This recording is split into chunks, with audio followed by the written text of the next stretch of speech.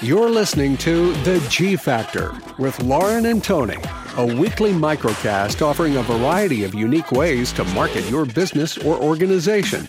Now, without further ado, here are the hosts of G Factor, Lauren Doherty and Tony Van.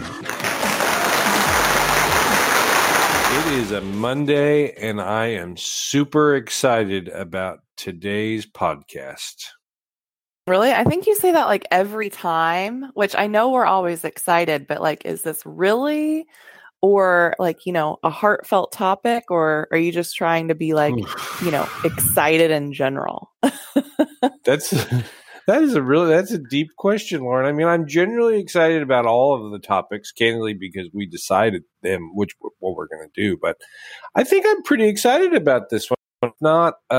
It's not top 10, spaghetti restaurants or whatever, but I mean, it's, those are the ones I really get excited about because the research is so involved and it's really tough. But it's tough. This is a tough gig. But today, I think I'm excited because it's website stuff, and I love website stuff. And candidly, sometimes I don't get enough time to really do the things I really like to dive deep into, but I love messing around with websites and all of that stuff. So today we're going to talk a little bit about once you get a website, how to update it. What are some key components to updating a website on your own or not, and then what to expect. So why don't you talk to us a little bit about content management systems, and then maybe I'll take a little shot at kind of the do's and don'ts, if you will.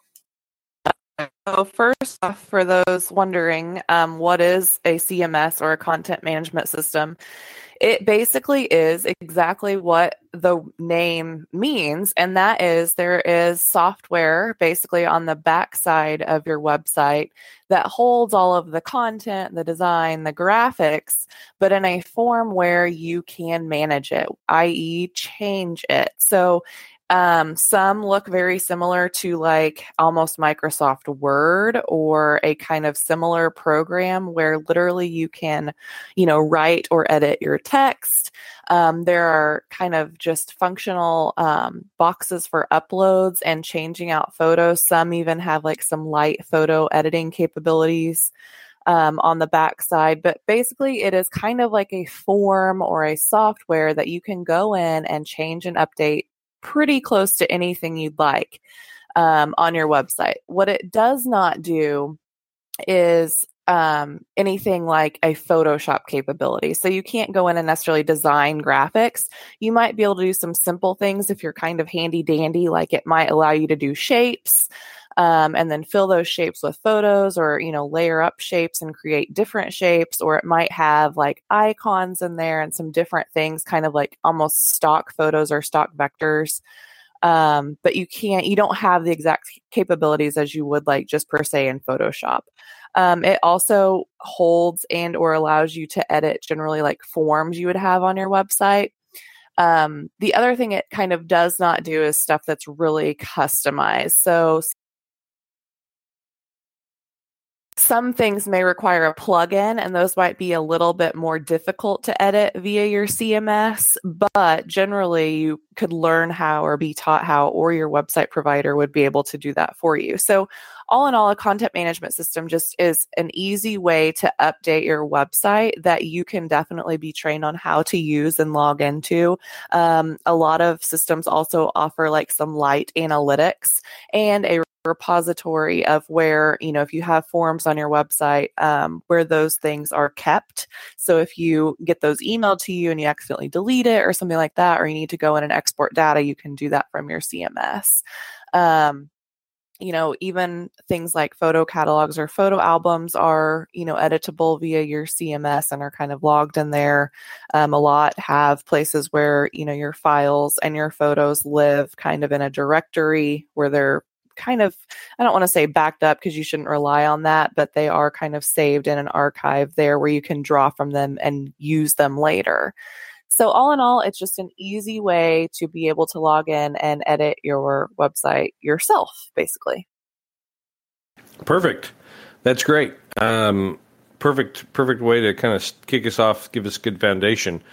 I'll take that and go a little further with the CMS. So your content management system, when you're actually making or looking in the marketplace to buy a website, you really want to pay attention to that. I know that everyone loves the big shiny things like, what's my website going to look like? Or what's my website going to do? But the reality is your website has to live on after it's designed. It has to actually function. And that functionality comes from either you or someone in your staff updating the website, or know that if you either have a contract or, take your website designer folks, whatever company makes those updates for you, you either need to negotiate a set number of hours or, know that you're going to pay for those. So, a lot of people are like, oh, I want a WordPress website, or, back in the day, we do a Drupal website or whatever. Make sure you do your homework on those. I'm not saying they're better or worse, but if you look at the backside of a WordPress website, it can be a little challenging or a little overwhelming, I guess. So, yes, there are ways that some people really love it, some people don't. There are a lot of times where you look at some other options that are, kind of the freebies on the block, if you will, which they're really not free, but like a Squarespace or even a Wix website or something like that. The idea is it's the design. It's not necessarily, whether you have something complicated on the back end. As a matter of fact, you really don't want anything complicated, especially if you're a newbie. So like Lauren said, some of those other things, such as a Weebly or a Wix or a Squarespace or that type of thing, offer you almost a Word-like interface that's very easy for you to update. Whereas a WordPress may offer you some more gadgets or bells or whistles, but it's very difficult to update, and it really locks you into, a certain type of template. So you just have to decide kind of what you want or what you want to do. Going on from that, when you're basically buying or making that initial purchase for your website, like I said, make sure you pay attention to the day after your website launches. What does that look like? Do you get training on the content management system? Are you able to access a help desk or someone to make some updates at a per hour charge or a minimum hour charge? Or how does that work? Do you get a block of time in which they will update something X number of times per at the year or the month, or however that works? Also, picking up from what Lauren said, don't think that the content management system is going to do something amazing for you, such as graphics. So be prepared to either have your graphic designer or someone else that you basically outsource still build a lot of those graphics, because they will need to go into the website system itself. The other thing that's always kind of a tricky deal, which I've never really understood, and I guess it's probably a holdover from when we designed websites in HTML or Perl or whatever you want, MySQL or whatever, is forms. Generally, not always, but generally, depending on your content management system, a form is fairly easy to put up nowadays. Now, if you need a custom form, or if it's an e-commerce form or something like that, it is a little more difficult because you are doing either custom programming or plugins. But if you just want a contact form, such as name, email address, telephone number, why you're contacting us, maybe some, choices like, I like pizza, I like hamburgers, I like chicken. You can tell I'm hungry this morning. Or I want ice cream or other. Those forms are usually drag and drop forms. If they're not, you can even get a third party, such as like a Wufoo or something like that, which is a little clunkier of a solution, but it will basically drop into most systems, most content management systems. So a lot of times what we will run into is we will come in after a client has already purchased a website or has had a website for a year or so, and we will say, hey, we're running a marketing campaign. We need a landing page, and that landing page should have a call to action, and that call to action will need a form. They will go to their website people because they've never really thought about adding anything on it, and their website people will say, sure, we can add a form for, what, $200, $500. I mean, I've even seen $1,000 for a form. That's ridiculous. it's cost prohibitive. Websites generally, a normal website, not anything with e-commerce or something like that, should be in the $3,000 to $5,000 range total. Maybe a little bit more depending on what kind of content you have, but generally that's what you should be spending. If you have to spend between 1/3 and 1/5 of it just to make an update, that's too much. That's like taking your car, they're taking a 20-year-old car to Firestone and them telling you that it's going to cost $1,000 to fix a car that's worth $3,000. Like, don't do that. Get a new website, basically, because what I guess I'm saying is at that point, it's over.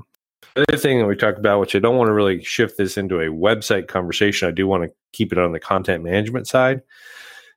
But you need to also understand that your content management system needs to basically update or be part of a cloud update throughout, because browsers change, software changes, the speed of the internet changes, algorithms for things like Google Business, all of those things change.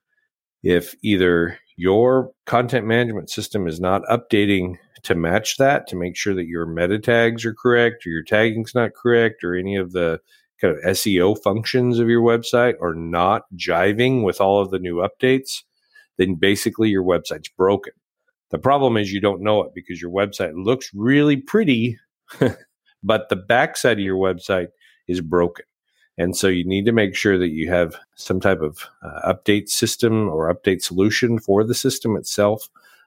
If you're not aware of that, contact your website folks.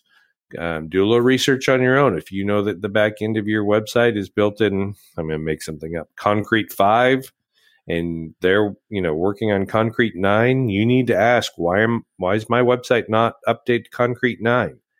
If that's because you didn't pay, or that's not in your contract, or they're not able to do that, you have a problem, because you are 4 versions behind of what really needs to be happening. The final thing I'll say about the content management system side is understand when you basically update your website or go to a new vendor, that does not necessarily mean that the content management system will go with it. So your website is basically the design, the content. Help me out, Lauren. Any your intellectual property that you have created, right? Like any downloads or like written items or materials, basically. Right. Not the content management system. Most of those are proprietary. If you're dealing in a WordPress environment, often they will say, hey, you can transfer this, but if you ever transferred out from one WordPress to the other, it is a pain. Migrating that over never is smooth. So make sure you know kind of what you're getting and where you're going to be. Finally, from the content management system side here, understand that it will take updates. We always talk about this on the website side. Look, websites are basically, in my opinion, your best selling point or your marketing point to date. Social media is great.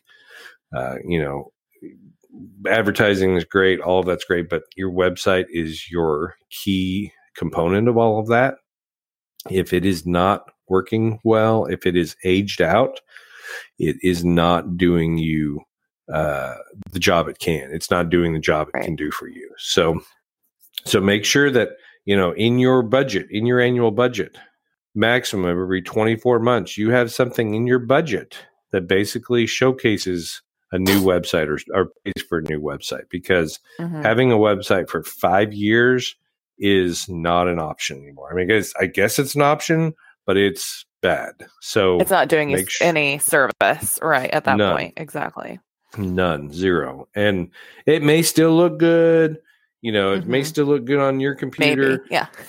Yeah, right. But somebody that bought a brand new computer, yesterday and has the new, Microsoft Edge browser, or, just bought a brand new Android tablet, your website may look broken on that. And that is the tricky part of website design is, when you print something, everything is printed on 8.5 by 11. Everyone sees the same piece of paper. Same thing with, postcards, blah, blah, blah. Website, totally different. Monitor sizes are different. computer components are different. The speed of everyone's internet is different. There are a vast number of variables. And so a content management system helps you basically thin the difference between those peaks and valleys. And if your content management system is broken, i.e. your website is broken, you've got some serious issues. So, well, that was a ton of great advice. Thank you very much, Tony. I think that was a good topic. We do get a lot of questions about content management systems and kind of what they do and why do I need this and those sort of questions. So I think this should be really helpful. If you all have any additional questions or thoughts, feel free to find us on social media, Facebook, Instagram, or LinkedIn and ask us. And we will try to cover those questions either on that platform or maybe in another podcast. Who knows? So thank you for tuning in. It's been another great episode of The G Factor. I'm Lauren Doherty. And I'm Tony Van. And we'll catch you next week.